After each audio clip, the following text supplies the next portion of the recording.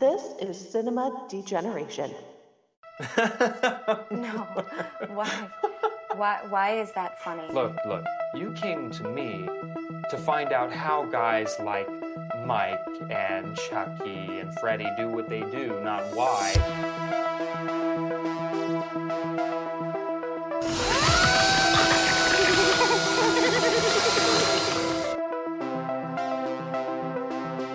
Call me evil. Marty!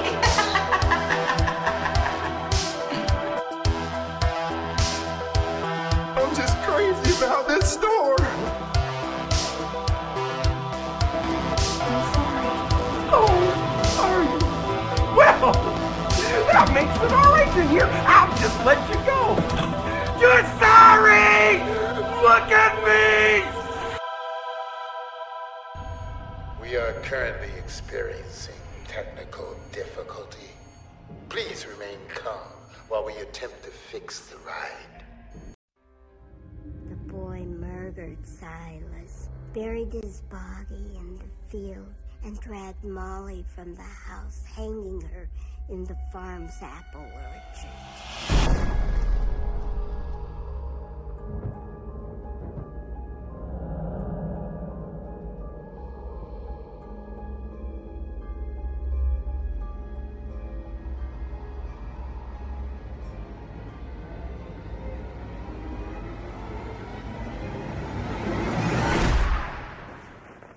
You have no idea how much cardio I have to do.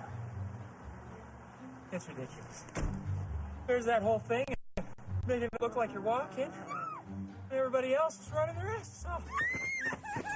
Everybody thinks we just wake up one morning and start obsessing about a girl and start stalking her, killing everybody that gets in the way. That does seem to happen a lot with you guys. That boy, he's going to be the best yet. There are 11 exits from the first floor. Another 8 or 9 that might be manageable from the second floor. All the obvious weapons I've sabotaged. Why are you doing this? We're not going to have this conversation. Oh, why? What, you Get in the never- van. You have no idea who you're dealing with. So how will this play out? How will this work? You won't like what you see. I promise you that. Make sure you're getting this. Oh, start up.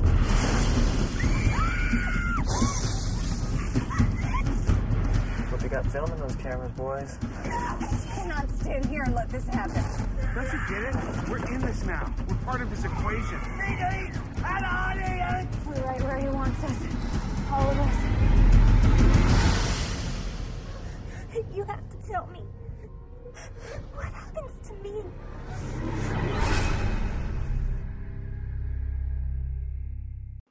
Alrighty, folks, welcome once again to Cinema Degeneration, and we are bringing you an all-new Appreciation Month this month, the month of October, and the foul year of our Lord, 2022. We are doing single-serving slashers, slasher movies without remakes, without sequels, without reboots or reimaginings, just standalone slasher movies that we all feel are very special, near and dear to our hearts, and probably deserve a sequel or two, especially this one.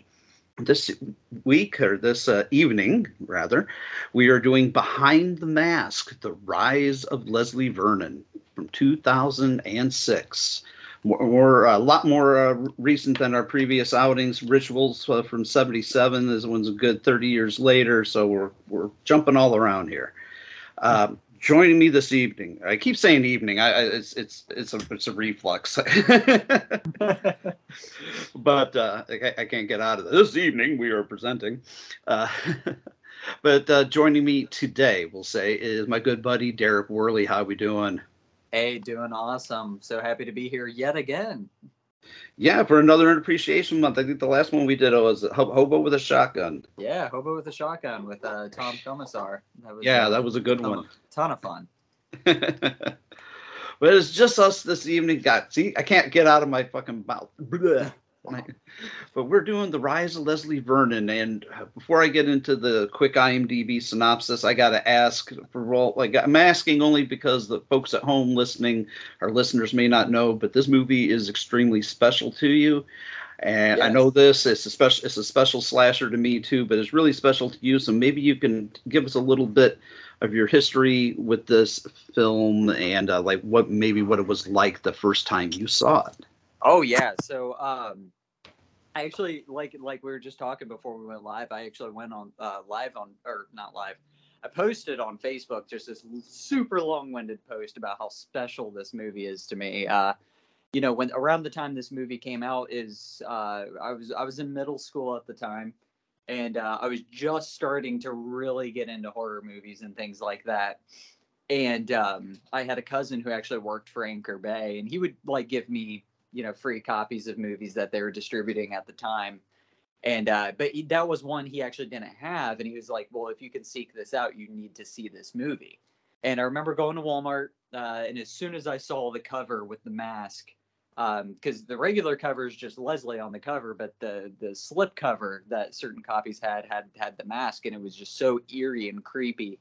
And I was like, man, I read the back, and I was like, yeah, this is coming home with me. And this is back when you could buy an R-rated movie being 13 or 14, and at Walmart, and they wouldn't bat an eye. Now they card you for a PG-13 movie. It was very different times. I watched it, I fell in love, and I was just watching it constantly, because that was around the time when movies like Hatchet were also coming out. So it's all those new age slasher movies. I was becoming such a huge fan of these, and because obviously growing up with the classics, getting to see newer movies that were like that, because at the time you weren't getting a lot of good slashers. You weren't. Yeah, that era was not big for slashers, was it? Yeah, no, it really wasn't. So I mean, it was fresh and it just felt cool. And around the time, knowing that I wanted to get into filmmaking, seeing these movies that were basically independent, that were making waves, they were being talked about in Fangoria and stuff. I was like, man, yeah, this is cool. So I watched it. I made a Leslie Vernon cosplay that I started wearing to different cons. This introduced me to so many cool people. And over the years, I was actually privileged enough to, in 2017, I got to do artwork for the digital re-release of Behind the Mask for Amazon. So if you go on Amazon and look at the digital release, the artwork is actually my artwork. And I still have the painting somewhere in my archives. But I got to do that. And then soon thereafter, the Blu-ray got announced and then released in 2018. In 2012, I went to a Horror Hound weekend in Columbus and got to meet Scott Glosserman and Nathan Basil. And they signed a picture of Leslie that I had drawn up. And I mean, it was crazy. Nathan Thomas Milliner, who does used to do all the artwork for Scream Factory. He does art for Fright Rags and all that. He's a fellow filmmaker based out of Louisville. And he actually, this past year, asked me if I would be willing to pose in my Leslie Vernon cosplay for him to use as reference for one of the comic books. Because he had done the comics through the 2016, 2017 era. And they were going to be releasing a hardcover omnibus. And he's like, he's like, I know this movie's special to you. Would you do that for me? And I'm like, absolutely. So it's yeah, you're going to be a model for Leslie Vernon. No, I don't want to do that. No. It's wild because I tell people all the time, everybody knows that I'm a huge heavy metal nerd. Everybody knows that I'm obsessed with Iron Maiden, and that when it comes to art, everyone knows I'm into horror stuff. Everyone knows I'm a big Frank Frazetta fan with fantasy and stuff. But this is one of those kind of unique things that like I said, if you ask me what my favorite horror movie is, this is always one that has to come up in conversation because it's criminally underrated. I don't feel like enough people know about it. And I feel like if more people knew, I feel like we'd have 2 or 3 sequels by this point. I think. Right. Definitely. And I maybe because I feel like when the Scream Factory Blu-ray release got announced, it blew up. People were freaking out about it. They were all excited. I'm like, has it really got this much of a cult following, and I was like, how do we not have a sequel? But I feel like it's just people who've kind of discovered it over the years, because there's always been that cult following. You know, you'd always go to a con and see like one person dressed up, or see one person with a shirt, or you know, they did some action figures there for a bit, and Trick or Treat Studios did like a mask and like a scythe and all this stuff. So it's like there's always been somewhat of like a market for it, and I feel like now more than ever, the more people I talk to, when Leslie Vernon's brought up, I'm noticing now more than ever, people are familiar. People are like, oh yeah, I saw that on Shudder, or yeah, I watched that years ago, and I was like, oh man, I loved that movie. And it just seems like, especially with it landing on Shudder there for a hot minute, I feel like really helped draw people to the movie. And you know, yeah. So when you told me you're doing this, I was like, yes, this has to be the one we do. Wasn't even a question of which movie you were going to pick. No question. I mean, it's like, of course, like I said, I thought about Stage Fright / Aquarius there for a second, but I was like, nah, it's got to be Leslie, man. I got to do my boy some justice. Right on. Yeah, I had a less, it had a less impactful, you know, impression on me when I first saw it. Like, because I first saw it, I was on a date, and it was not a great date. I'm just going to leave it at that. It was not a great day. It was not going over well. It was one of our first kind of like hanging out at the house, getting to know you kind of moments. And it was just, it was quickly realizing there wasn't going to be another date. So I don't remember the movie that much at that point. I didn't remember it. Like, so I saw it about 2 months later and was just like, oh, this is what, you know, this is what I was missing when I was, you know, fighting cats and dogs earlier. And my God, it was everything at the time that it was weird. It was at a turning point in where I was at with horror, because I was in a weird place with horror in the early 2000s. And it came along and it succeeded to me where I'm going to get some flack for this, where I think movies like Scream, we already had this conversation, you know, post or pre-show, and, you know, where I feel like Scream failed with the meta type stuff, or at least failed to a certain degree. And the way they, for lack of a better term, went meta with this one, we're having to take place in a world where Michael Myers and Chucky and Jason and Freddy exist as real people. You know, they did nice by touching base on that in the beginning, but not showing them, not going over the top with it. Because I think this, you know, in different hands, this movie could have been, you know, way over the top and not like grounded in a sort of sense of reality, like with the Eugene character. I mean, I love me some Leslie Vernon. Don't get me wrong, but like the man here is Eugene. I love seeing Scott Wilson pre-Herschel. Yeah, oh yeah. It's just when they're going through all the moments of like how they train. It's just this whole movie is a chef's kiss. I'm going to be using the term chef's kiss a lot today when we get into this. But yeah, everything about it is a chef's kiss. And I totally agree with you on Scream, because I feel like, you know, and once again, we had this conversation, and by no means am I bashing Scream at all. Because like I said, you know, Scream is a franchise. It's fun. It's cool.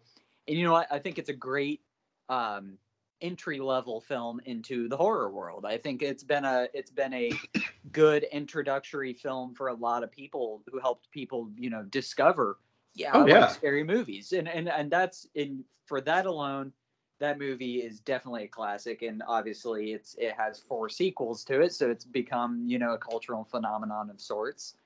And I think with Scream, it's like they keep it kind of rooted in realism, where it's like, oh yeah, these kids are doing this because of movies or whatever, or, you know, however it changes over time. But with something like this, they make it hit home, I think, a little bit more to the horror fans, because like you said, it exists in a world where Freddy, Michael, Jason, Chucky, all these guys are real. And so it's like the world is terrorized by these killers and stuff. And a little fun thing about the Eugene character, which we'll get more to him, you know, a little bit later on. But I know what you're getting at. They've almost alluded to him being Billy from Black Christmas, you know, and it's just like, man, that would be pretty wild, you know. So it's like, it's just these little references and things like that that just make it a treat for the hardcore horror fans. And you know, things that when I first watched it kind of went over my head a little bit, but there's definitely things in the background that I don't remember seeing. Oh yeah, you know, it was just like things I've caught. I'm just like, oh, son of a bitch. Yeah. And it's just amazing, you know, and just things that are said in passing, things that are just kind of, you know, set pieces in the background. There's so much there to see. And I just feel like as far as movies being meta, like, yeah, Scream's meta, but like this took that to a whole nother level that I feel like if this movie came out within the last 5 years, man, we'd already have 3 sequels in the works just because this is the kind of stuff people want to see.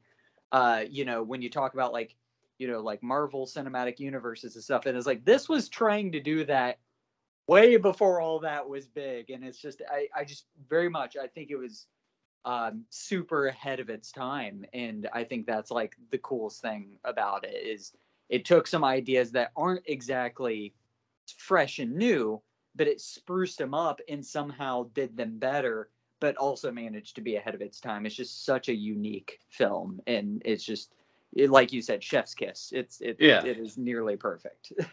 Yeah, it's. I have very little issues with this movie. It's like damn near perfection. Mm-hmm. Well, that being said, let's. We talked about the general aspects of the movie. Let's go ahead and get into the meat and potatoes of the film, and I'll start off with the IMDb synopsis. All right. Behind the Mask, Rise of Leslie Vernon from 2006 is as follows.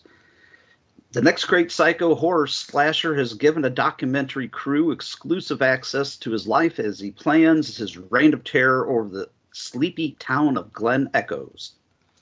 And it's that, but a whole lot more. You know, I'm gonna be singing this movie a whole lot of praise, and you're not going to hear me say much bad about this movie. I'm so excited. I just love the opening. And what must mention, though, I mean, it is written by Scott Glosserman and directed by Scott Glosserman, and also written by David J. Steve. I might be mispronouncing your name, sir, so I apologize.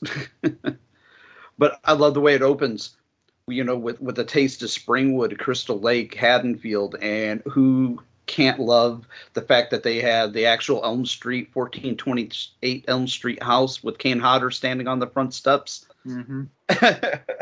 That's the kind of the in-your-face cameo. That's we had him for one afternoon. He flew in, did his one day of work, looking menacing on the front doorsteps, and he got the hell out the door.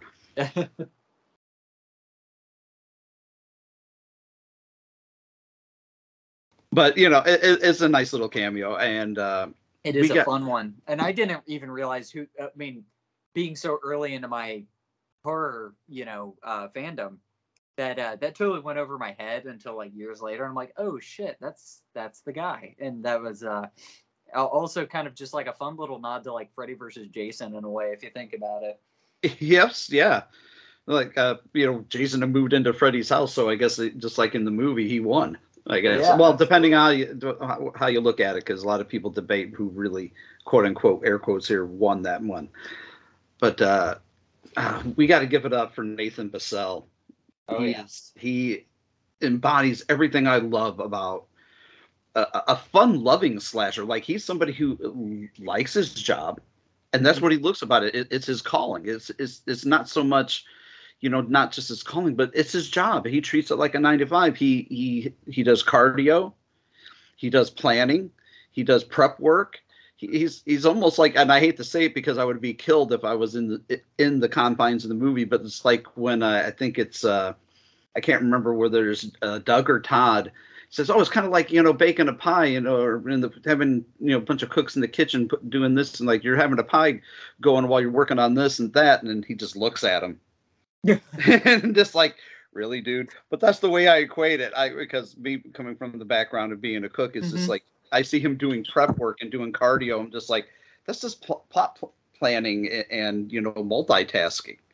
Absolutely. And again, giving it up for Nathan, because I mean, right off the bat, because we're introduced to him actually pretty quick into the film. I mean, they don't really, and that's the pacing in this movie is done very well, because we get all the exposition we need, and then we kind of just like get right into it.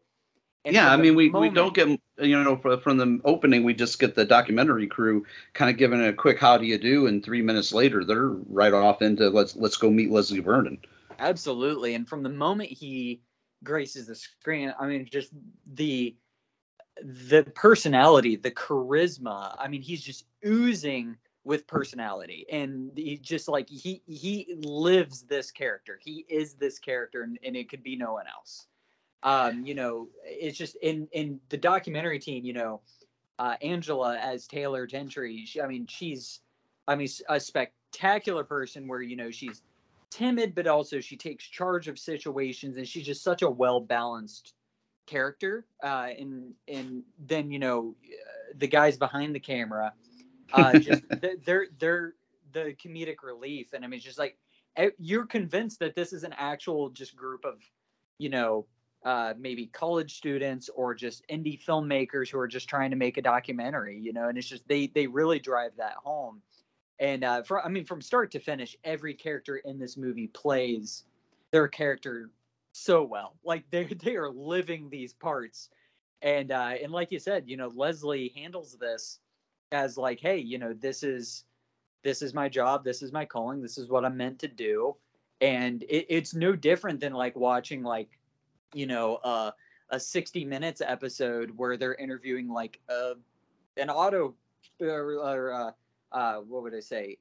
Like an air pilot, or if they're interviewing like a trucker or a cop or a firefighter or, a teacher, like, how do you do what you do? What's your day-to-day like? And it feels like you're actually getting that behind the scenes look at right. what it would be like to be a horror movie style serial killer. And it's just, that in itself is hilarious. And that's something I think a lot of people don't recognize, is this movie's totally a horror comedy. Like, this movie is hilarious, like from start almost to finish, because it does get less funny as it goes on, but there is the more it goes on, the more it becomes all very real. Because I think at first the documentary crew, I don't know if they believe what's going on. I think they're just playing along at first, because Taylor and Doug and Todd, they're just the interviewer, the sound guy, the cameraman, and I do like the Todd character. At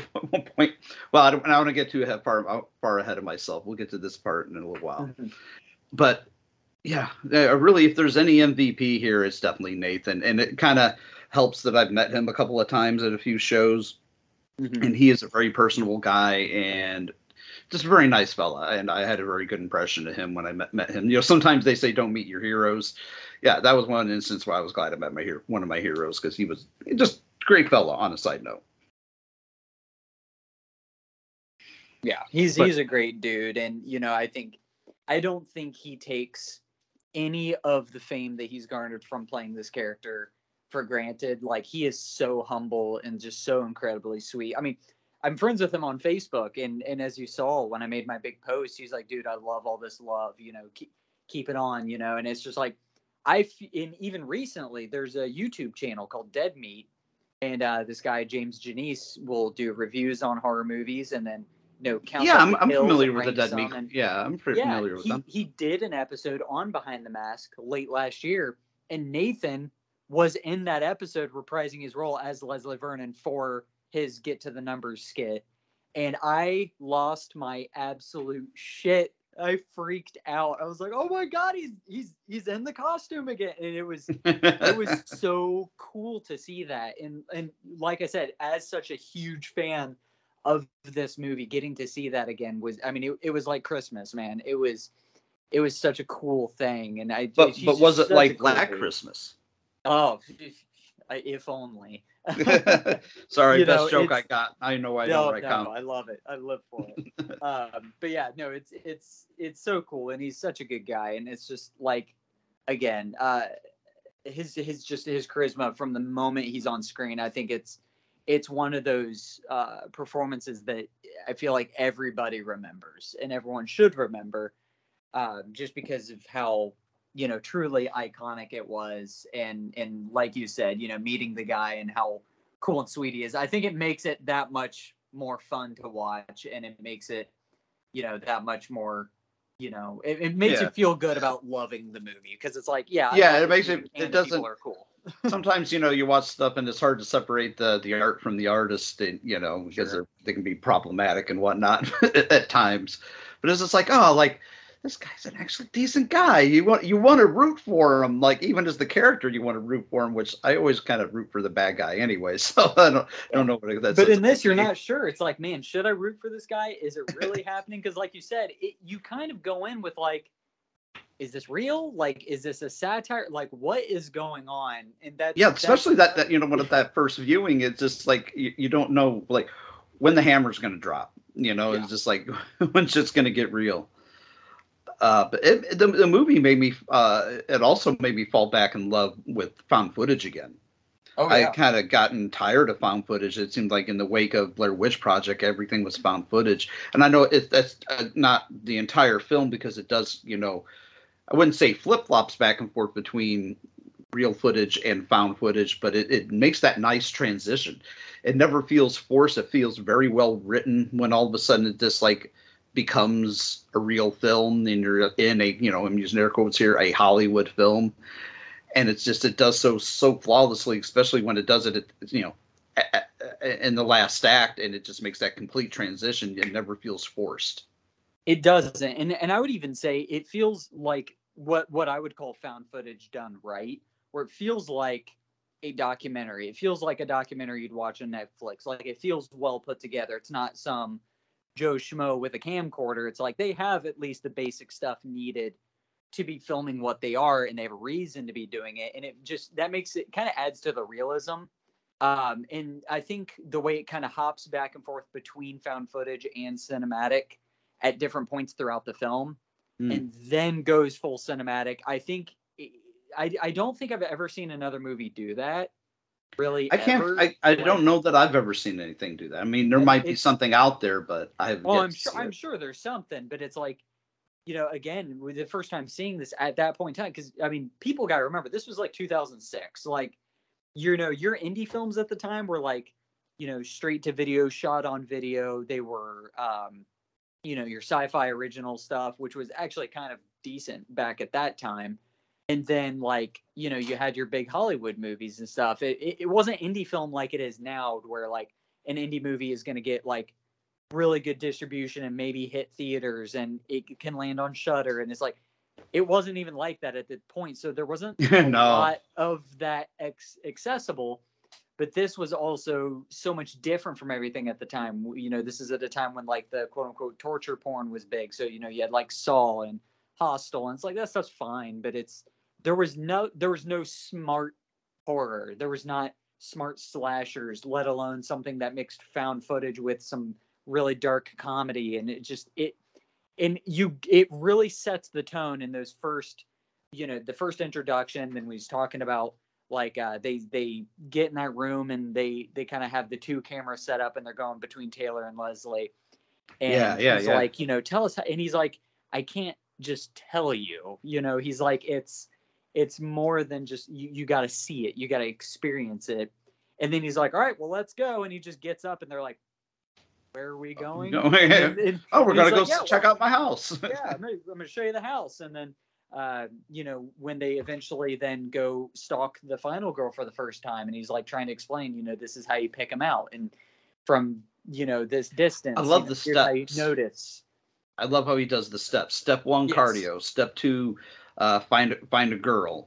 Step 3, the flyby. I mean, I just like, he explains everything to a T. Yeah. But once again, he's giving them pieces of the puzzle while leaving some very important pieces out. Absolutely. What's going on. I do love the line. It's towards the beginning earlier on here when he's showing the place, and they're like, why don't you, do you own it? And he's like, yeah, not that he's on the lease, but it's in a trust fund or something like that. But he says, why don't you just move in? He's like, well, I can't exactly be seeing mowing the lawn every day. Yeah. You know, and he explains it, giving them this little nuances like that I just, again, there we go. Mwah, chef's kiss. It's just like, you know, when you watch a horror movie and you think about things like, well, who's upkeeping that house? Or how does this work? And it's like, if you were like on CinemaSins. Why is there electricity still there? Yes, and you're just like wondering these things, and this movie's like answering these age-old questions, or like of well, how do the killers keep up with the people? And it's like, oh, well, when they're not looking, we're running. You know, it's just. But and he's got all those books. The fact that he's got a small library and it's all how-to books from Grey's Anatomies and yeah. It's just amazing that it shows that, hey, these killers, you know, they're not just some guys that one day throw on a mask and go on a rampage. Like, listen, we're sophisticated and we're smart about how we do what we do. Like, there's very strict rules and there's, you know, guidelines. And it's just like, again, it's hilarious to me just because, you know, from the average horror fan, they probably think, oh, yeah, it's just like Jason just throw on a mask, he starts hacking up teenagers. Like, oh, no. There's way more to it than that. And I'm going to show you guys. And it's, I feel like if we were in a real world where killers like that did exist, like obviously we live in a world where crazy stuff does happen, but nothing like that. Yeah, no Michael Myers, no we Freddy don't have any Kruegers Michael Myers, you know. Yeah. But if we lived in a world where Michael Myers was real, I feel like this movie would happen in real life. Someone would want to interview a person like that. And I feel like it's sort of similar to in a way the aspect of Natural Born Killers, Robert Downey Jr. wanting to interview Mickey and Mallory Knox. Absolutely. And I think about shows like Mindhunters, you know, which is obviously based on true events, with, you know, them, you know, cross-analyzing real-life serial killers and things like that, and then them making the show based on the people who decided to do that so they could, for the FBI and all that, and the CIA, and so on and so on. And I'm like, man, I just feel like this just feels like a thing that could actually happen. But if we existed in that world, and it's just, there's so many layers to it, and it's just so entertaining the way they put it together. And again, I think if the performances weren't so brilliantly portrayed, I feel like you could lose someone super easy watching this. You could get turned off so easy watching a movie like this.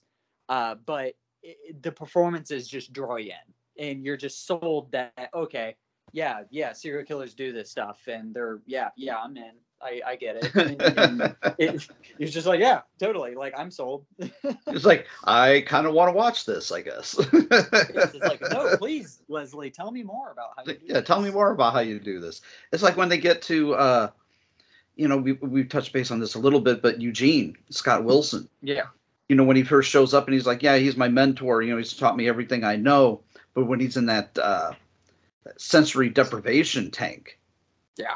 You know, and it's just like, and his wife was named Jamie. Okay, you know, we all know who she's named after, and the fact that there's somebody named Curtis in the movie too. So you know, Jamie Lee, we know who you are. They do really good with like the name, with naming characters after iconic horror characters, and just all the name references. You know, even which we'll touch on a little bit, but. Leslie's real name being last name being Mancuso, which was a reference to Frank Mancuso, and you know, I think the names of his turtles being Church and Zoe. You know, I finally caught that this time around. I never caught that the other times I watched it. I totally missed the Church and Zoe. I was like, oh yeah, from Pet Sematary, of course.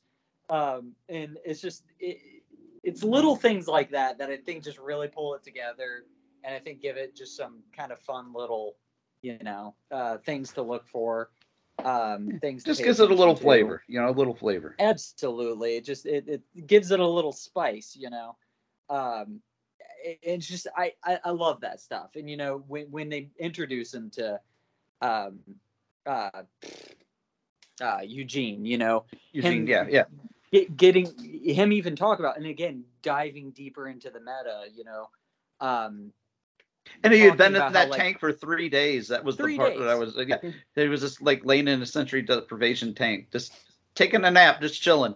Yeah, because he's like, oh, how long have I been there? He's like, what day is it? This day? And he's like, you've been down there for 3 days? And that was just like, how is that even possible? But it's like, there's that little tube sticking up out where he could obviously breathe. But it's like, right. you know, they're sitting there and they're talking, and he's like, you know, people like, you know, Michael and Freddie, he's like, you know, it's not like those days anymore. You know, you have the people that get sloppy, you know, they kill one or two, and they get all the recognition. But, you know, what we do, and it's kind of like, in a way, talking about, hell, I don't even know what to relate it to, but it's like, if you're talking to someone who's like a classical trained pianist, and they're like, oh, Right. yeah, you know what I do, I'm a musician and blah, blah, blah. But if you played them death metal, they'd probably be like, oh, well, that's not real music. You see what I do. And it kind of has that attitude of like, you know, people who just go out there and kill 2 or 3 people and, you know, make a mess of them.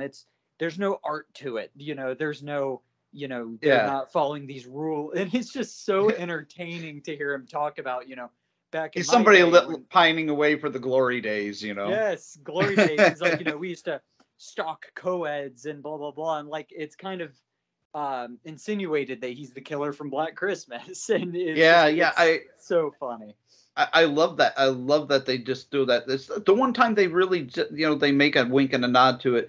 Now I had read in the trivia section that they actually had planned to do a lot more of that. They just certain things they had to cut from the script, you know, for time and money and whatnot. But I would have loved to see more of that. You know, winks and nods I agree. to Black Christmas. There were several scenes cut from the movie, which I didn't really realize until fairly recently. That there was like scenes inside of a courtroom at one point that were filmed, but ended up being cut out of the movie. And I mean, yeah, you as well as I know, because we both work on movies, that what you write and what you film are completely different. And even stuff you film may not make it to the movie. You know, right? Yeah, it's a big difference between the written version and then the film version, and then much less to the you know, the edited version. Those are 3 totally different kind of movies that somehow you got to meet in the middle and have a, you know, because it might look good on the written page, but then when you get there on set, you're just like, what are we doing? Yeah. Well, and I guess when they were filming this movie, because again, it is pretty low budget, they only had like certain locations at certain times, certain days, and there was even points where they had to rewrite. Ooh, I almost sneezed. They had to rewrite whole scenes like day of filming and days ahead of time while shooting the movie, just because, oh, we lost this location. And it's like, oh, I've been there. I can relate to that so heavily. Oh, we both can. If you've been on more than one set, you've seen that happen many times. Absolutely. And so it's like a lot of stuff was changing as it went, but it's like watching the movie, I mean, you'd never guess that they were dealing with stuff like that, you know, just because it just everything flows so perfectly. You know, every scene that he's in, whether it's, you know, talk about like the diner when they go out to eat and they first meet his quote unquote Ahab, or, you know, like your Dr. Loomis to Michael Myers. I love that they call him an Ahab. I love that. Because when they do, when he comes running out and Leslie Vernon is like, I got an Ahab. And then Taylor screams, I got an Ahab. What's an Ahab? Like, she's so excited for him, but she's like, I don't know what this means. And when he explains it to him, which is essentially it's a Loomis, it's, you know, your foil, it's you know, you're the antagonist, you know, not the antagonist, the protagonist that you got to fight against. Oh, absolutely. I love it. I love that they call it an Ahab. The good versus evil, you know, and at this point in time, you know, Leslie's kind of showed them, hey, here's the girl I'm stalking, and he's taken them by. They did the wire with the brick trick to scare her. They had planted the evidence, and Zelda Rubinstein from Poltergeist made her in her last final performance in that movie, where she basically great scene.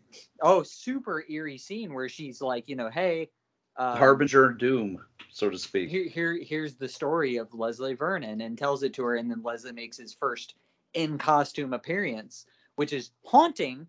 And it's kind of a weird scene because it's like implied that he kills Zelda's character in that. Forget Although, her actual name. yeah, It's implied. You don't really Mrs. see it. Collingwood. Yeah, Collingwood. Mrs. Collingwood.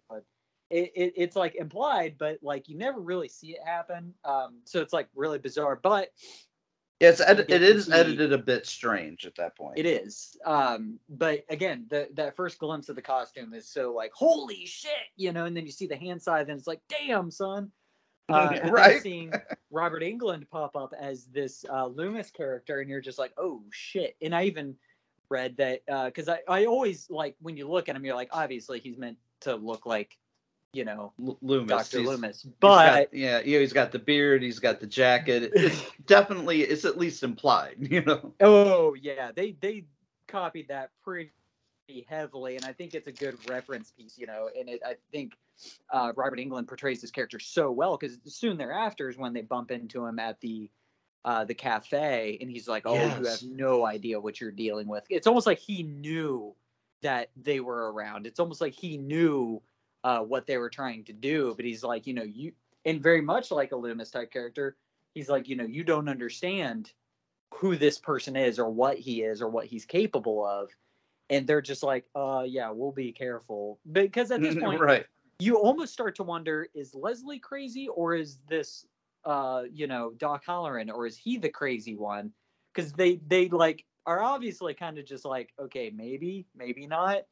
And maybe he's just a crazy old man, like, or maybe he's just in on it. Yeah, because it kind of has you wondering what is really happening here. And it's just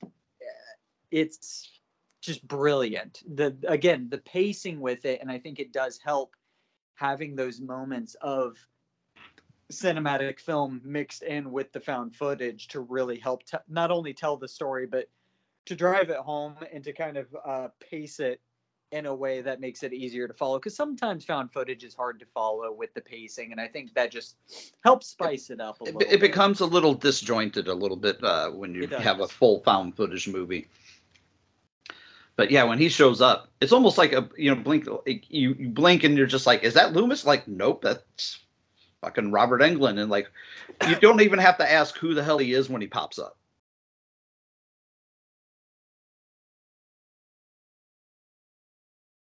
Yeah, you're just like, oh yeah, he's here to get Leslie. Yeah, he's here. He's that guy.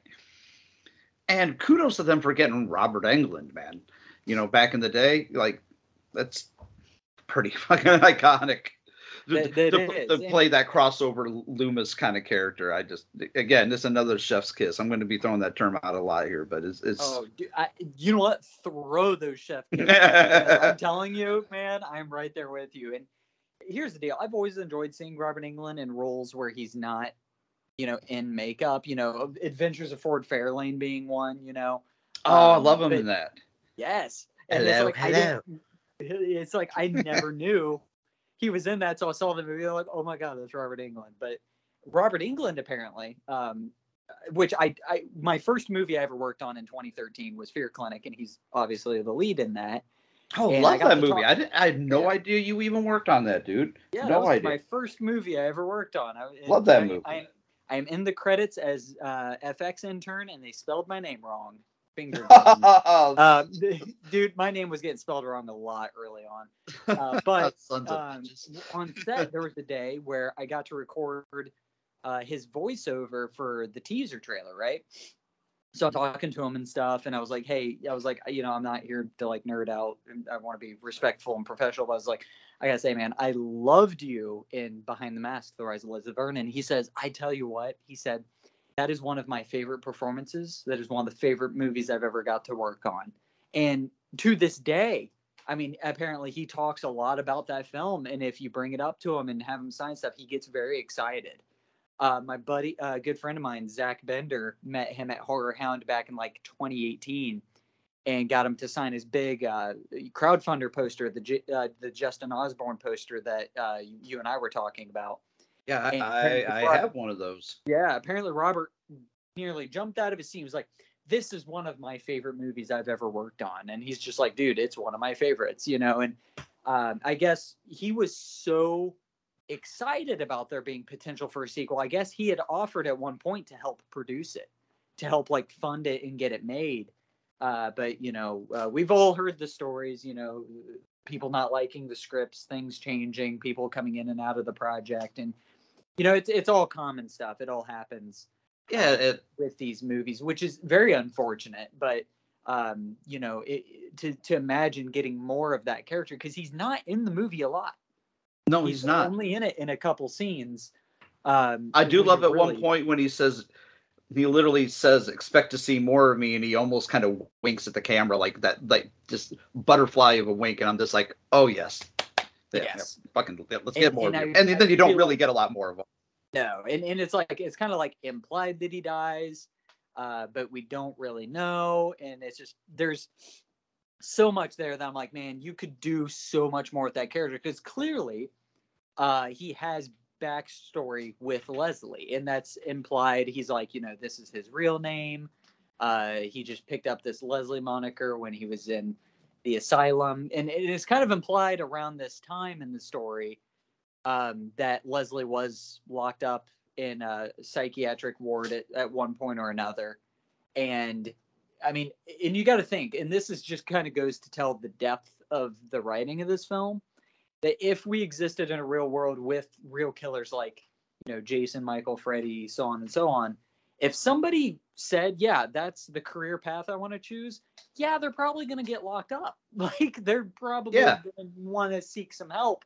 They're either going to end up dead or in jail. Well, one of the two. For real. And so I feel like it's kind of cool that they added that little layer to it, because it's like, okay, rooting this back into realism, realistically, if somebody was pursuing something like that, like, yeah, they're going to get locked up. But then implying that, we thought that he got better and now he's doing this, and I'm just kind of on his trail trying to, but it's like, again, like Leslie said, I can't be seen out mowing the lawn and doing stuff like this. So yeah, he's laying low so he doesn't get caught. And it adds a whole nother layer to the Leslie character by introducing this Doc Halloran character. And it kind of spices up everything with the film crew. Cause now at this point, if they weren't already skeptical about what was happening at this point in time, they had to be like, well, now you're just lying to us. You're not actually doing this. You're not actually a killer. Leslie is not a real legend. You made all this up, and it just kind of, again, it kind of creates that conflict and a little bit of turmoil to kind of spice the story up a little bit more. Because I've heard some people complain about why does the film crew stay around as long as they do. Because I don't think, and I can see those arguments, but it's like I also see the other side of it, just like you were just explaining. I don't think they thought it was real. I thought they thought it was a fantastic story this guy was telling, and they were just listening to possibly listening to the ramblings of a crazy man. And when Doc Halloran shows up, he kind of drives that point home. Yeah. But it's England, he's such a wonder to watch as Halloran. Like you said, I love seeing him in stuff where he's just not in makeup, and he's not, I love him as Freddy. I'm not knocking the Freddy character at all, but it's just a nice change to see him in roles like this. Absolutely. Cause I think he has such an expressive face, and he has just his mannerisms and just everything about how he carries himself and how he delivers lines. And like I said, the facial expressions and just the way he carries his voice. I mean, everything about Robert and how he acts, he's a wonder. And this performance is just absolutely unbelievable. And I wish, like, obviously love seeing him as Freddy, and I would love to see him play himself more. Getting to see him in Stranger Things season 4 was so cool. Seeing him work on Fear Clinic was awesome. Ford Fairlane, obviously. Oh, good awesome. One for me. He's not in it much, but his one I saw premiere at Horror Hound many years ago was Funhouse Massacre. Yes, Funhouse Massacre. That was stupid fun movie. Stupidly fun movie. Oh yeah, that was shot in the Dayton, Ohio area. It was down in Middletown at Land of Illusion. That was, a fun movie. And just, it's like Tony Todd. Like, yes, I like seeing Tony Todd as Candyman, but seeing him cameo in other places, it's like, he's such a good actor that, like, yeah, he needs to do more than just that, like, because he's capable of so much more. And it's, I love, like, Kane Hodder, for example. Again, I love seeing him play Jason, but when he does stuff that's not that, it's kind of cool to see it. And I think sometimes these people get kind of roped into playing a character with a mask or in makeup, and it's like, man, I would love to see them do more than that. And so seeing him play almost the polar opposite of a Freddy Krueger type character and playing more of a hero is playing the guy chasing the killer. Yes, it's super satisfying to see that. And like I said, it's one of my favorite performances that I think he's ever delivered in one of my favorite movies. I mean, it's so cool seeing that. I think what shines through in this movie, not just the performance, it's not just the way it's shot, but it's how it's written. Yeah. The matter of factness that you get with Leslie's character, like when it gets midway through the movie and he starts explaining, okay, this is, I'm setting up my event. Mm-hmm. I'm set up my survivor girl or, final girl. He's like, he starts just explaining some of the rules, like this was kind of at the point too, where he kind of does confess that I'm not exactly who I say I am, but if you guys decide to come back and stick with me through this, I can show you everything you want to see, everything you want to know. And that's where it really gets deep into the planning, where he starts like explaining every little detail of how do you orchestrate the like how he set up kids. the house, nailing the windows shut, loosening, making hairline fractures in a random axe that's laying there, and just going through all of that. Explaining how the closet is off limits because it's symbolic of being a safe place like a womb, Yeah. And he explains his code of ethics and how also the fact that nobody can get away. He tells this group that he's been, we're spoiling things here along the way, but he's been setting them up the entire time. And it's so beautifully done. It's like, after I watched it the first time, obviously I know what's going on. So watching him work on, watching Leslie work, in subsequent viewings is just like, oh, but brother, I see what you're doing there. I see what you're doing. Oh, yeah. And it's crazy because it's like when you watch it your first time, and if you have not seen this movie and you're listening to this right now, what are you doing? Stop immediately. Go watch. Right. I would not recommend listening to any major spoiler alert. I would not suggest listening to any Cinema Degeneration podcast if you had not watched the movie first. Oh, for real. Because it's like we spoil all. We get so in depth. Like there's just no way. But and when you watch it the first time, it's so shocking when you realize, shit, these kids are in it. But, after watching it, 2 or 3 times, you start to pick up that he's basically telling them, you guys are about to be so fucked and here's why. But he also gives away just enough to help Taylor survive and make it through. And, again. Like with the apple press, Yeah. Case in point. He basically literally explains, here's how you're going to kill me. It's I love so how he's funny. chewing an apple and like working the crank and just sticking an apple in his mouth and kind of talking around it. Oh yeah. It's so awkward, but it's beautifully awkward. It's really, really funny. Just kind of drives home that this guy's either insane or hilarious or both, and we don't know. I think a little column A, a little column B. A little bit of both, Yeah. That's what it takes. And I love the thing about this scene, and it cracks me the hell up every time, is the way it kind of fast forwards and rewinds and like jumps around Yes. as he's explaining everything. But is when the girl takes her shirt off and obviously reveals that her tits are out, and she's like, oh, come on. He's like, hey, this is my fantasy. And it's in my story, I'm telling it my way.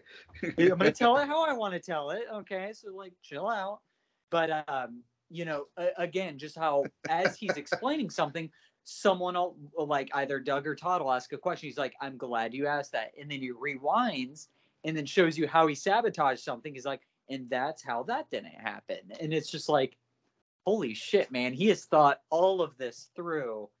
Like when he's talking about the windows and like, couldn't they still escape? And he's like, well, they'd only get out through the second floor and then they'd be on the roof and they'd be fucked anyways. Yeah. And it's or if you took a fall from here, you're going to break an ankle or, you're going to hurt yourself. And it's like, well, what about the cars? Well, I will have taken the spark plugs and I will have unhooked this. And it's just like every little thing. Because let's be real. When we watch a horror movie, everyone's like, just get in the car and drive away. Or like, jump out the window. And it's like, well, here's why you realistically couldn't do that. Because Right. if they wanted you dead, here's how they're going to make sure that happens. Because like you said, and like he said, no one's making it out of this unless I want them to.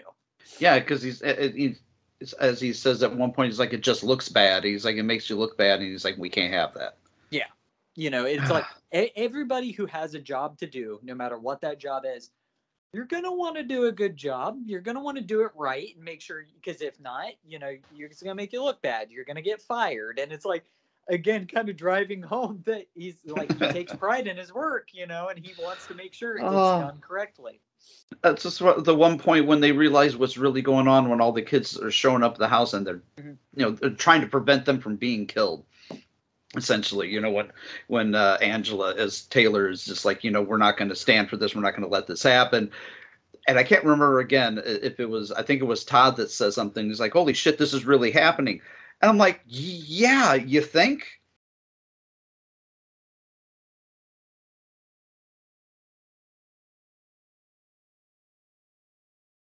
This is literally what you guys came for, you know, and it's crazy When because as the kids are showing up, you know, obviously he's up in the barn, he's suiting up, he's putting on the makeup, and he's like, you know, it's a mix. I love the talk about the Vaseline and how he's like a, you know, like a boxer, you know, would do. Like, you know, this will make sure that there's no swelling. It'll keep my face from bleeding, and this is how I'll be able to see, and I don't swell up, and you know, and it's just like, because again, like every killer in every movie ever gets the fucking shit beat out of them, and it's like, if you've ever like taken an injury to the head, you know, you as well as I would know that if you get hit in the eye, man, you're not seeing anything. If you bust your nose, your eyes water up and you can't see. If you get cut on the head, you're gonna bleed a lot. You're gonna bleed like Ric Flair in a death match. You're just gonna have the Crimson Mask. I think about wrestlers and stuff. I'm like, man, how do you even keep going from a certain point? Because I've sustained head injuries that have bled a lot. I've busted my nose open, and it's just like recognizing like how much that is, how debilitating that can be to just like, you know, anything. And he's like, oh, well, here's how we keep that from happening. And it's just, it's like they thought about every little detail of, well, someone's going to complain about this because they're going to, well, how did they come up with an answer for it to kind of like shut up any naysayers that would be like, oh, that couldn't happen. Well, here's why it could. In this right, and they're all like very plausible answers. Absolutely. It's not like, oh, they just threw that out, you know, they just pulled that out of their hat. And like, no, this seems like it would actually work. Yeah, absolutely. You know, and I think, and we talked about this a little bit ahead of before, either before recording or earlier on, but it's like the moment when I feel like between, you know, obviously when he has this freak out on Taylor, when she's like, you know, here's your real name, we know you're faking this. And I feel like at that moment, they knew he was actually crazy. But I feel like the moment they realized how fucked they were is the moment when they're hiding in the closet, and, you know, the couple goes in there, and it's like clockwork. He was like, and they'll be entering the room now. And then they come in, and the couple starts having sex. And he's like, all right, it's showtime. And he goes in there, and I mean, you don't see what happens, but you definitely hear it. And he's just, I mean, it sounds pretty juicy. And it sounds disgusting. And of course, one of my favorite lines from the whole movie, lace up your boots, kiddies. It's getting wet in here tonight. And boy, did it. I love it. I love it. Every movie I work on, the first day we do special effects, that is the first thing I say to everyone on set. Because oh, really? I swear to God, every movie I work on, that is my first thing I say when I arrive to set. Just because, you know, it's time for the blood, you know? And for real, I mean, they're standing there in complete terror. Like, oh my God, he just went in there and killed 2 people. Like, he actually just killed 2 people. And they're just like, shit. And because it's about around this time where they're like, all right, fuck you, we're out. And he's like, well, fine, go then. Bye. And then he's like, you know, I don't need you guys. I still got a job to do, whether you're here or not. I'm going to see this through. Because I've waited my whole life for this. I'm going to go do it. And, you know, he goes off, and this is the moment where we kind of transition over into the more cinematic point in the film, where they realize that they are now a part of his equation, as he calls it. Yeah. It does so, like, again, so flawlessly. It's almost just like a transition, like it just, comes over and the real cinematics begins. And when he just starts, when he, tries to send the crew on their way, they should have just left. But would they have been able to leave? Because did he already at that point already have their car, disabled? Because he gave them a chance to leave. And what they don't realize is that was him saying, this is your last opportunity because you're going to die tonight. Yeah. And it's just like, again, once you've He was warning them without warning them, Absolutely. And once you've seen the movie 2 or 3 times, it becomes more apparent that that's what he's doing. But your first watch through, you don't really think much of it until it all starts coming down and you're just like, oh shit, and they go in and they're trying to warn the kids. And obviously the kids are like, who are you guys? You're you're the guys that have been following us, at one point.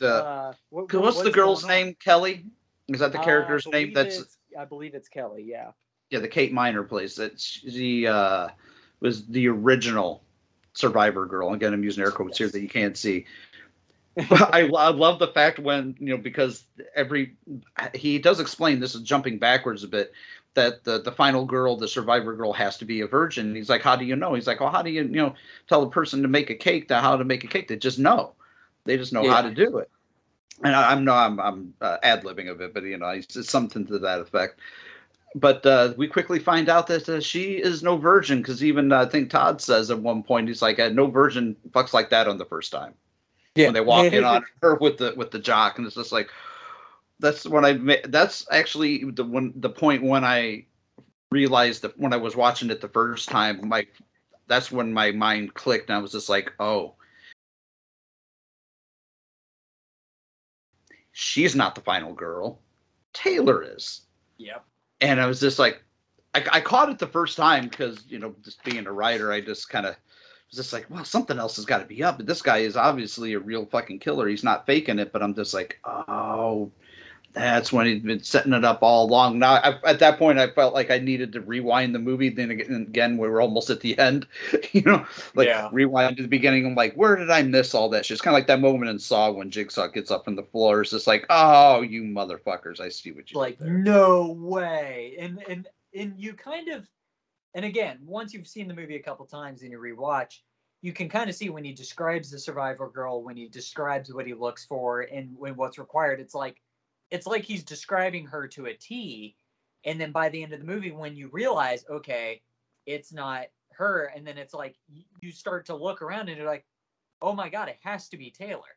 He's been planning this from the get-go. And they even bring up a point in the film where they even do state that he's been planning this all along. We've been a part of this since day one, and we just didn't realize it. We've been a part of this equation the whole time. And it's Oh, go ahead. No, sorry, go ahead. I was going to say, did they ever explain, now maybe it's something I've missed somewhere along the way, did he contact them first, or did they contact him first? Do they ever actually say who contacted who first? If I remember correctly, because I was going to watch this last night, but I didn't, because I'm just going to say, I'm a huge fan of this movie.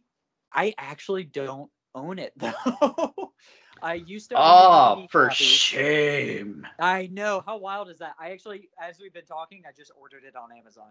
Okay. So Leslie will forgive you. I used to own a DVD copy, and I let someone borrow it, and I never got it back. I hate when that happens. Well, and it's been out of print for a while, or just kind of hard to get a hold of. So I just never got one, and then I never ordered the Scream Factory when it came out, but it's like $20 now, so I just picked it up. But if I remember correctly, again, I've seen the movie literally 100 times. If I remember correctly, though, he contacted them for this. Okay. And that's what made That's me what I realize thought, even but I more. wasn't 100% positive. Yeah, and that's what made me realize even more that he's been watching Taylor the whole time, just like he's been watching all the others. And that's why he contacted her and contacted them to come do this. So it would be an easy way to convince them to come and be a part of it. And, using it as a front of, oh yeah, you guys are just going to film me and what I do. And it's almost like the movie Creep, if you've ever seen that. I've seen both of them, yeah. Yeah, so the way he contacts these people with ulterior motives, but he puts up a front like, this is what I'm going to have you do.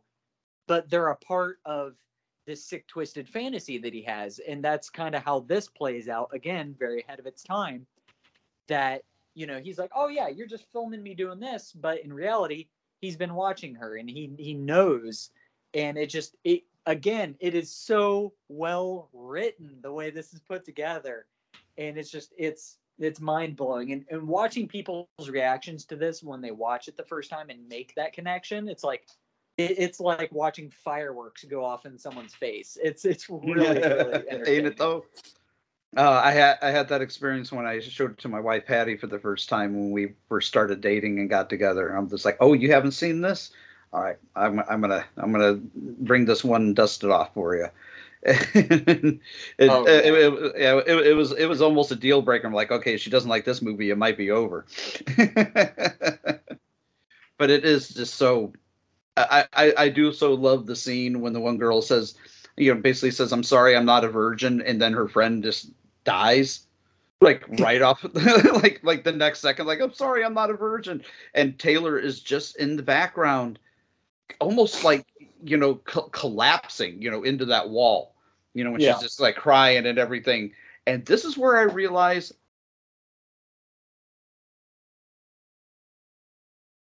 it's not 100%. The shirt that the shirt that she's wearing, it's not 100% a Pamela Voorhees sweater, but it's fucking very close. I don't know if you noticed that. Oh, it's dangerously close. Yeah. It's just that it's a zip up. It's just a zipper, a zip up. I'm like, but god damn if it isn't a fucking Pamela Voorhees sweater from the original Friday the 13th. Absolutely. And it's just, again, down to even the wardrobe that people are wearing. I mean, everyone just fits these stereotypes and things. And, my favorite, okay, I can't say my favorite scene because it's like the whole movie's my favorite scene.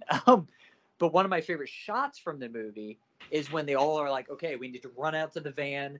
He didn't sabotage our van. So we're going to run out to that, and they run out and they're trying to fire the car up, and they look in the rearview mirror and they see him standing in the fog with the light silhouetting behind him. And he just does that flip with the scythe and then tilts his head. And I was just like, oh shit.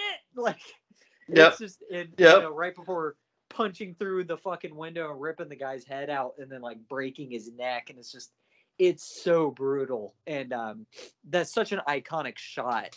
Him standing in the lights among the fog. It's just one of the best shots of the movie. Absolutely, and it's in the trailer, so it's like you're like, oh, because when you see the trailer for this movie, if the trailer does not absolutely sell you on this, like I don't know, man. I obviously saw the trailer before the movie, and I was just like, I have to see this. Because again, going way, way back to when I saw it the first time, you know, you see the trailer for movies and other movies, especially when it's from the same distributor. And so I'd seen that. And then, like I said, you go out, you see the movie cover, and it's like, there's so much iconic imagery within this film, you know, when Leslie's like pretending to be a scarecrow and opens up his eyes when he's in the shed. And, you know, that shot is like so creepy. And I think what makes his mask so eerie with the costume is just his proportions seem off. The face seems kind of distorted, but you can see his eyes through the mask. You can see his eyes, and it's just like this blank stare. You know, Michael Myers is scary because you can't see it, but it's like a very human-like face. But this, it's like a distorted face, but you can see the look on his eyes with that blackness around it. And, you know, there's even that scene where I can't remember if it's Todd or Doug that he chases out into the field, and they kind of start sinking with the mud. That's Todd. Yeah. And because the mud, he tries, but the Todd tries begging for his life. Oh, and he's like, Leslie, it's me, dude. It's me. You can stop. Like, it's Todd, remember? And it's like, and he even pulls off his mask at one point, and he's staring at him. You realize that Leslie's never going to stop. Yeah, he's just not there. He is so in the zone, and he knows what he needs to do, and he's not, and like you said, he's not going to stop. He is going to finish this just like he said he would. And that means, hey, yeah, we were friends before, but that's over now. You know, that That's all ship done. sailed. You almost expect them to just be like, "Why are you bringing up old shit?" and then just kill them, get it over Absolutely. with. And I'll say, being an FX guy and being a fan of really over the top, crazy, gory stuff, this movie's not overly violent. Most of the kills are either cutaway or happen off screen, but the ones that do aren't even super graphic. Like the goriest kill is the post hole digger to the chest when he rips out the heart. And and he places it in the guy's hand. Yeah, and it's like that's not even. There's like almost no blood in that. It's all sound effects, and I just it shows that, like, yes, I love gore. I love seeing all that, and it's entertaining. Like I said, Reanimator is one of my favorite movies ever, and that one's uber gory. But like this, it didn't even need that because you still saw what you needed to see. Things that needed to happen still happened, and it's just like that was all kind of secondary because it didn't need all that. The story was selling it enough, the performances were good enough, and it wasn't even about the kids dying, but it was just about the grand plan and Taylor's survival, because this is the point where all bets were off and she had everything to lose and the risks were through the roof. And and at this she's point, now part of the game. We've got to see her survive. It just, that was such a huge turning point. Yeah, it doesn't work out for poor old Todd. He's probably the one person I felt sorry for in the movie because he thought he was going to get out of it. Thought he was going to get out of it with begging, and I love that he gets stuck in that same patch that Leslie had showed Taylor before when he was talking about the night of the blood moon or something like that. Yeah. And he's just like the ground would become so wet, and that's where he gets fucking stuck. It all works out, according to his plan. This is the one thing I got to bring up. It's my one criticism of the movie. I know I said at the beginning I had very few criticisms, and this is the only thing that I feel that felt. What I'm going to say here is that this felt rushed. Is when Englund shows up as Halloran again. Yeah. He did say, at some point I expect him to show up. He's going to show up out of nowhere, which he does. Oh, yeah. But I wanted to see them have a fight. I just wanted to see Leslie and Doc go at it, even if it was just for a few seconds. But it just seemed like that part was over far too quickly. Yes. And I understand. I'm like, having somebody like Englund on set is got to be expensive. And I'm sure you can only get him for so much time. But like, that's like the one point where I was watching the movie. It's like, he's gonna, off Halloran that quickly, like, like, come on, man. I think the thing that sucks about it too is like I at least wanted to see them have a conversation or see Halloran try to reach Leslie or say something that could like trigger Leslie or have them duke it out, but it's just like it's so quick and clean cut that it's just like, that's it, and that's what I expected like Englund to have some grandiose Loomis type speech, about it, and try to talk him down, and I wanted that. And that's kind of one of the things when you see the movie the first time, especially when it first came out, you're like, oh yeah, there's gonna be a sequel. We got to know if he made it out because at the end, obviously, Doug makes it out. He ends up living because he's like, well, if you want her, you gotta go through me. And then he just bonks the dude's head on the post. Yeah. And like knocks him out. And I'm like, it's almost like a Three Stooges take. It's just like, doing. Again, for a scene and a stretch in the film where it becomes legitimately horrifying, it's like those little bits of comedy that are still kind of there that kind of help, ease it up a little. But I did really want to see more of the Doc Halloran character. And honestly, this movie truly is, in my eyes, I mean, damn near perfect. And that is one of the only complaints I have is that it just did feel, the last like 10 minutes do feel a little bit rushed, especially from when Doc Halloran gets like snuffed out all the way up to our final scene of Taylor, returning to the orchard and hiding inside of the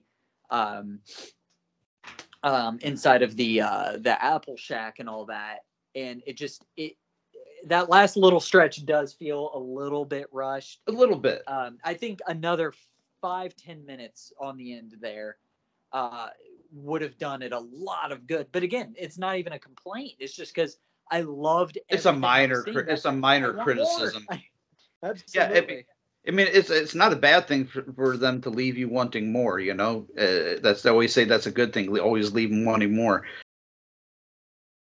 But yeah, it's a minor quibble. But that being said, I think the biggest thing that the biggest note I had here was towards the end was that they forgot some of the most important rules that Leslie and Eugene had said: run, keep fucking running, and never look back. And they break every single one of those rules. Oh yeah, and that's another thing for these people interviewing Leslie, interviewing Eugene, hearing all the secrets, the amount of rules they break. Because even Taylor goes after one of the weapons that are split.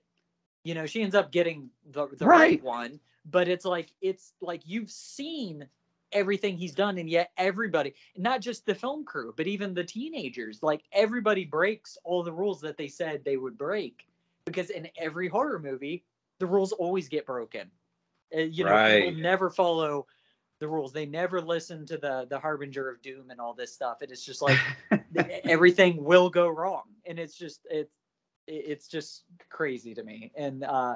And they're totally right though. The whole, you know, you keep running and you don't look back for anything. You don't fucking stop. And it's amazing to me that they kind of let that get away from them. But again, if you're in a panic in one of these situations, I don't think I'm going to be thinking about much else. I'm going to be like, shit, like I'm not.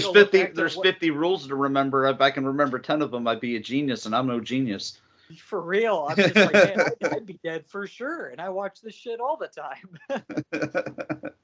I don't know. The funny thing is, Patty always asks me, she's like, all right, what would you do in this situation, Mr. Horror Man? And I'm just like, I'd be dead already.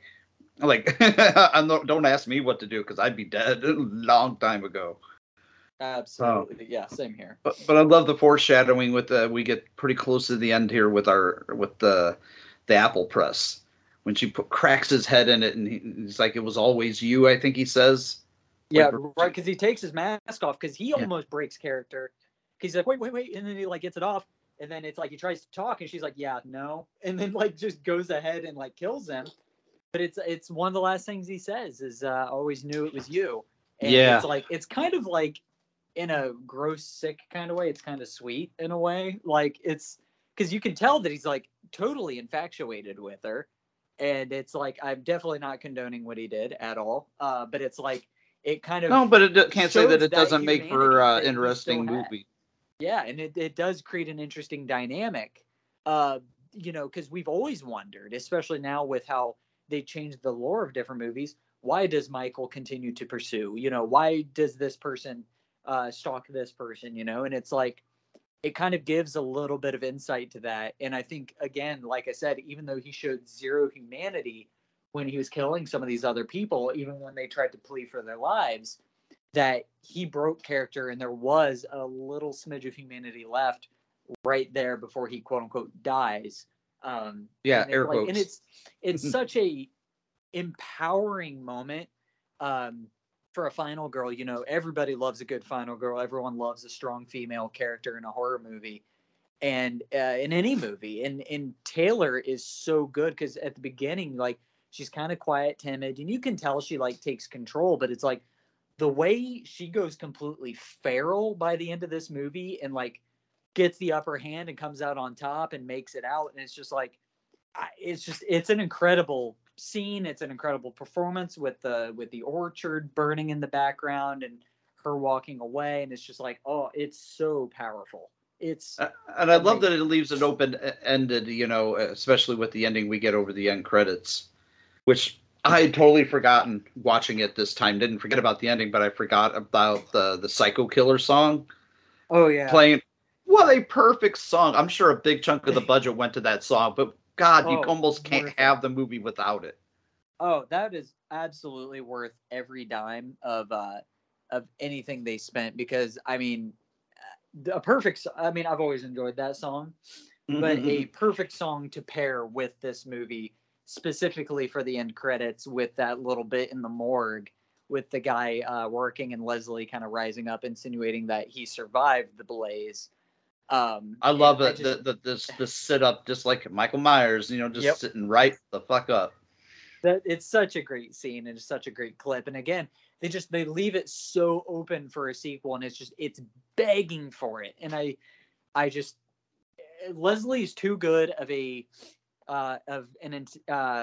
antagonist, and I think, or protagonist, antagonist, I don't know. Antagonist. And then, I think, at least, I'm pretty sure. Leslie is such a charismatic and awesome bad guy. Doc Holland is such an incredibly well done hero, and Taylor is such a perfect final girl. It's like this movie was made for the fans, and it's just these characters are just so perfect that how could you not want more? How could you not be begging to see more, to get more? And it's just I kind of made the joke at one point in my Facebook post today where I was like, I know the fans of this movie want more and they want a sequel. Even if it's just one sequel, I know they want more Leslie. They want more Doc Halloran. They want more Taylor. And I think that it's something people have been desiring since it came out. And, there's been interest over the years, but I just hope things can align in the right way, and people can agree to a budget and can agree to terms and can agree to a script and give us the sequel that I think we all want and we all need. And I even made the joke on my Facebook post. I was like, I'm going to hope for a sequel someday. I said, even if I have to make it myself, like, I don't even care. Like, for real, that would be a dream job. Wouldn't it? I mean, years ago when another sequel was being talked about right before the Blu-ray came out through Scream Factory, there was rumblings of there being a sequel. I was friends with, I still am, her name is Sloane. She was the publicist for Scott Glosserman at the time, because she's the one who got me the job doing the artwork and got me in contact with Scott. And at the end of the day, she told me, she was like, we are wanting to do a sequel. It might still happen. She's like, if it does, we can maybe get you on set for a day or two, or maybe get you on as a PA or something. And I was like, dude, that would be so awesome, and obviously it never came to fruition. But it's like at this point now where I am in my career, as I'm starting to like produce stuff, as I'm doing FX on more stuff and bigger stuff, it seems every project I do, the next one's bigger than the last. And I'm just like thinking to myself, I'm like, man, like, who do I have to start getting together and having conversations with to make this happen? Because it's like, this is becoming like my life goal, is to get like one of these, like, think about like movies like the new Texas Chainsaw Massacre movie on Netflix, or a movie like, Halloween from 2018 and Halloween Kills, and these movies that are like sequels, but they're kind of like soft reboots at the same time, that kind of give you some backstory, right, and then run with it with the same characters we're familiar with. And I'm just like, you could do that with this movie, because with it being so meta, you could play on those elements very easily.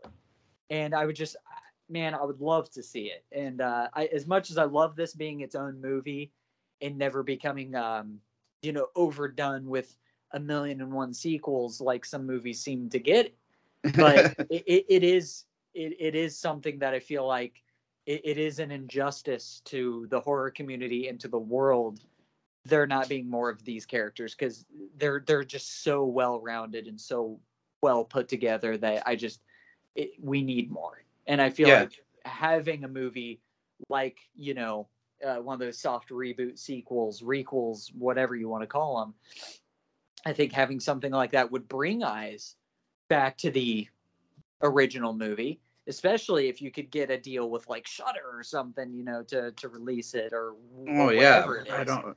If you could get someplace like Shudder or Blumhouse, something, Absolutely. So I don't know what I got to do, but I want a sequel and I want it now. Yeah, exactly. I've been saying that for fucking years. It is a perfect movie. I think this is the first time I have ever done this within one of our things. I think the highest ranking I've ever given a movie that we've talked about has been an 8, and I gave an 8 to Predator 2. Right. Yeah, you did. And I would say that for me, Behind the Mask is easily a 9.5.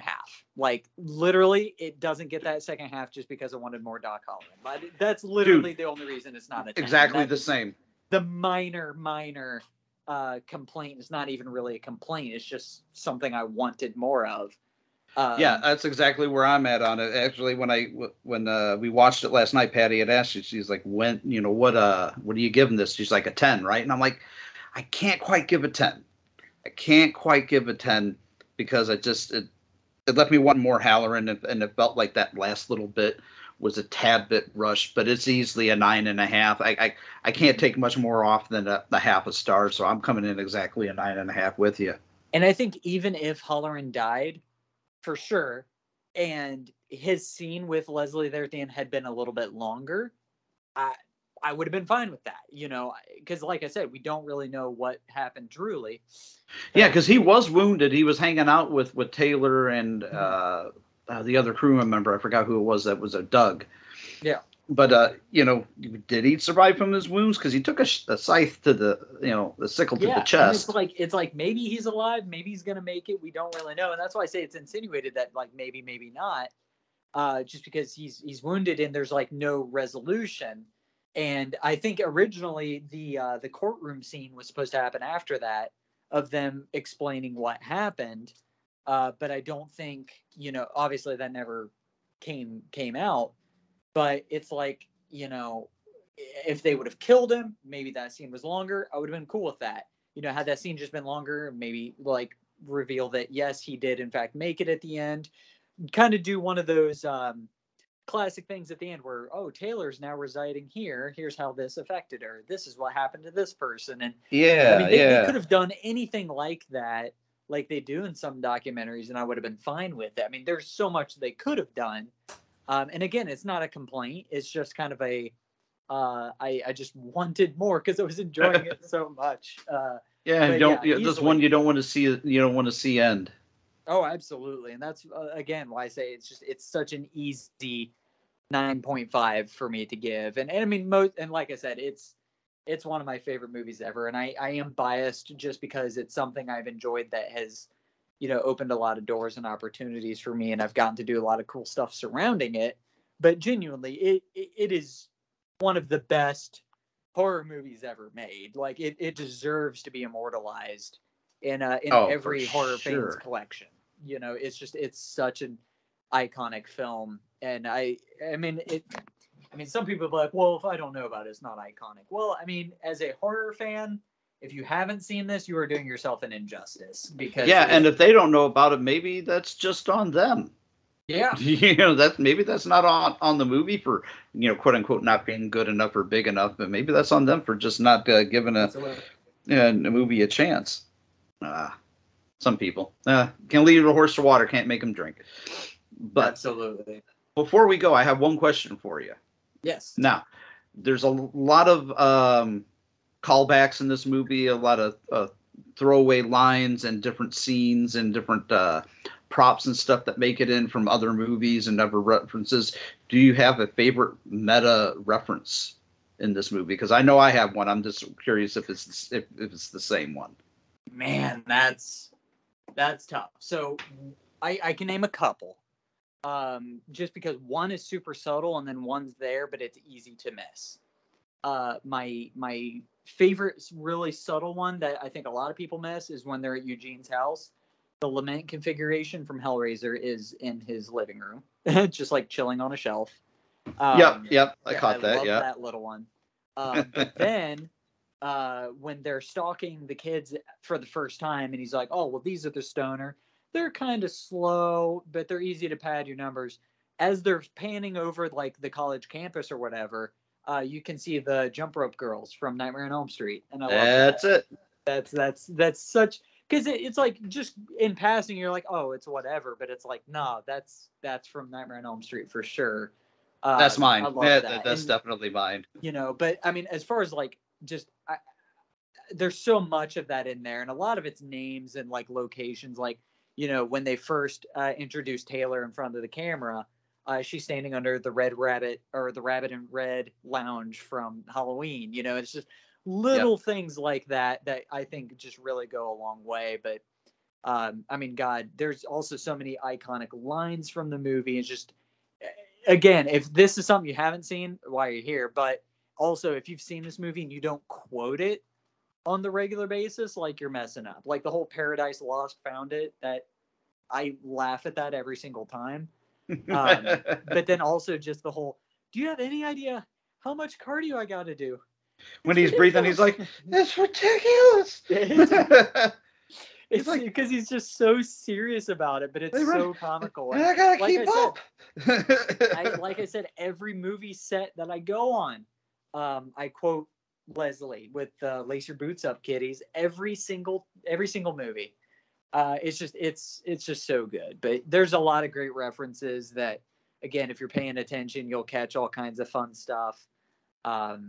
It's all great. The whole movie is literally just flat out incredible. I think one of the throwaway lines is it's not even by Leslie, is by Doc. Is when he just says, "Expect to see more of me," and he winks. Just like, yep, can't wait to see more of you, sir. That's why we want another one. And again, that just like that kind of like fourth wall break and kind of play on, hey, this is the kind of character I am. I'm gonna show up again, and it's just it just adds to that meta nature, and it just makes it that much better. I just cannot get enough of it. It's genuinely, it's so good. And again, brilliant performances from everybody in front of and behind the camera. Everyone was firing on all cylinders with this movie, for real. It's iconic. Everyone needs to see it. Everyone needs to know about it, and Leslie needs to be one of those characters that you see 5 or 6 people at cons dressing up as. You need to see more of that. I want to see. Yeah, I don't want to just see one Leslie Vernon. We've seen enough Michaels. We've seen enough Voorhees. I want to look across and see 3 Leslie Vernons walking around. Absolutely. I want to live in that world. I want to live in a world where everybody's like, "Oh, dude, that movie's awesome." I want to live in a world where you see more T-shirts. You see more posters and artwork, and it's just like, and you see plenty of it, but it's just nowhere near what it should be. I feel needs like to be more. Leslie Vernon should be as big as Victor Crowley. Leslie Vernon should be as big as Art the Clown. He has the personality to be that big. He is larger than life and deserves to be seen as such and to be treated as such. And the fact that he hasn't is like I said, it is just a crime against humanity through and through. I agree 100%. But again, maybe we will get a sequel, and hey, then we can cover it on the sequel to Deja Vu show. There's the goal. Yeah, that's my goal. I'm gonna start sowing those seeds, and I'm gonna start talking to people, and I'm gonna make that happen. You just wait. Well, if anybody can make it happen, sir, I know you can do it. That'd be a dream come true, truly. Well, that being said, I think we'll put a pin in this one for the afternoon. Dude, I want to thank you for joining me for another Appreciation Month. I figured when I presented it to you that you would pick Behind the Mask, with the single serving slasher idea. I figured that's what you would go with, so it was not much of a surprise to me when you picked this one. It's I should just straight up, my first thought was I should just straight up ask him if he just wants to do Leslie Vernon, but maybe he'll pick something else. Maybe he'll pick something weird, and out there. But like I said, people who really know me would know going into this. Yeah, that's the one Derek's gonna pick, for sure. Because I mean, anyone who talks to me about that stuff, they know I love the movie, and I can never say enough good things about it. And any opportunity I get to ramble on about this movie, I'm gonna take it, because come on, it's that good. It is. I never get tired of it. It's this movie I could pop on at any time and just, have it and pay attention to it 100%, but just have it on as background noise. It's just a fucking great movie. Oh, yeah. It's perfect for any occasion. Perfect for parties, Halloween, Christmas, anniversaries, honeymoons, you name it. It is the perfect movie for any scenario. background music, cleaning the house, and you want to have something on TV just playing in the background, it's a good one. Or But- in my case, figuring out that I was dating the wrong girl and putting it on and catching all types of hell. So it helped me dodge a bullet that way. So Yeah, absolutely. thank know, you, Leslie. So this Thank you, movie- Leslie. Thank you, Nathan. Appreciate it. This movie will save your life. If you just True. pay attention to the goddamn rules. Absolutely. Being said, we'll get out of here in a second. Do you have anything coming up that you want to plug? And keep in mind, this is going to drop early on in probably first week of October. So if you wanted to. Well, geez, at that point, I will have, well, by the time you guys hear this, Macabre Mountain and Watchdog will both be in the can. And I'll be actually amping up to work on a movie called The House Among the Trees, which shoots in early November, as well as a movie called Coffin Tooth, which is by Matt Cloud, who did Beneath the Old Dark House. Got a lot of fun projects coming up, but just have a couple throughout the rest of the year. I'm actually taking a little break throughout November and December, just so I can spend the holidays with family and all that fun stuff. But I'm doing a lot of concert travel this fall, so that's where the focus is going to be mainly.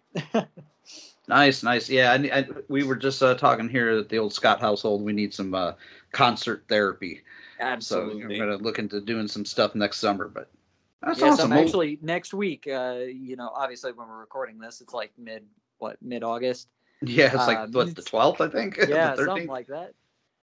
Yes, it is the 12th. We this time next week, I'll actually be in Las Vegas. I'm on a very much needed vacation. Nice. Going to a music festival out there. So it's concert therapy. It goes a long way, whether it's a little show or a huge arena show. I am always a big advocate for concert therapy. Oh yeah, concert therapy, live music goes a long way in my book. Absolutely. Well, that being said, Bud, I want to thank you again, Derek, for joining me for this month's single serving slasher episode. I appreciate it. Thank you for having me on. All right, folks, listening at home, you have been listening to us dissect and review Behind the Mask, The Rise of Leslie Vernon from 2006. Thanks, as always, for listening.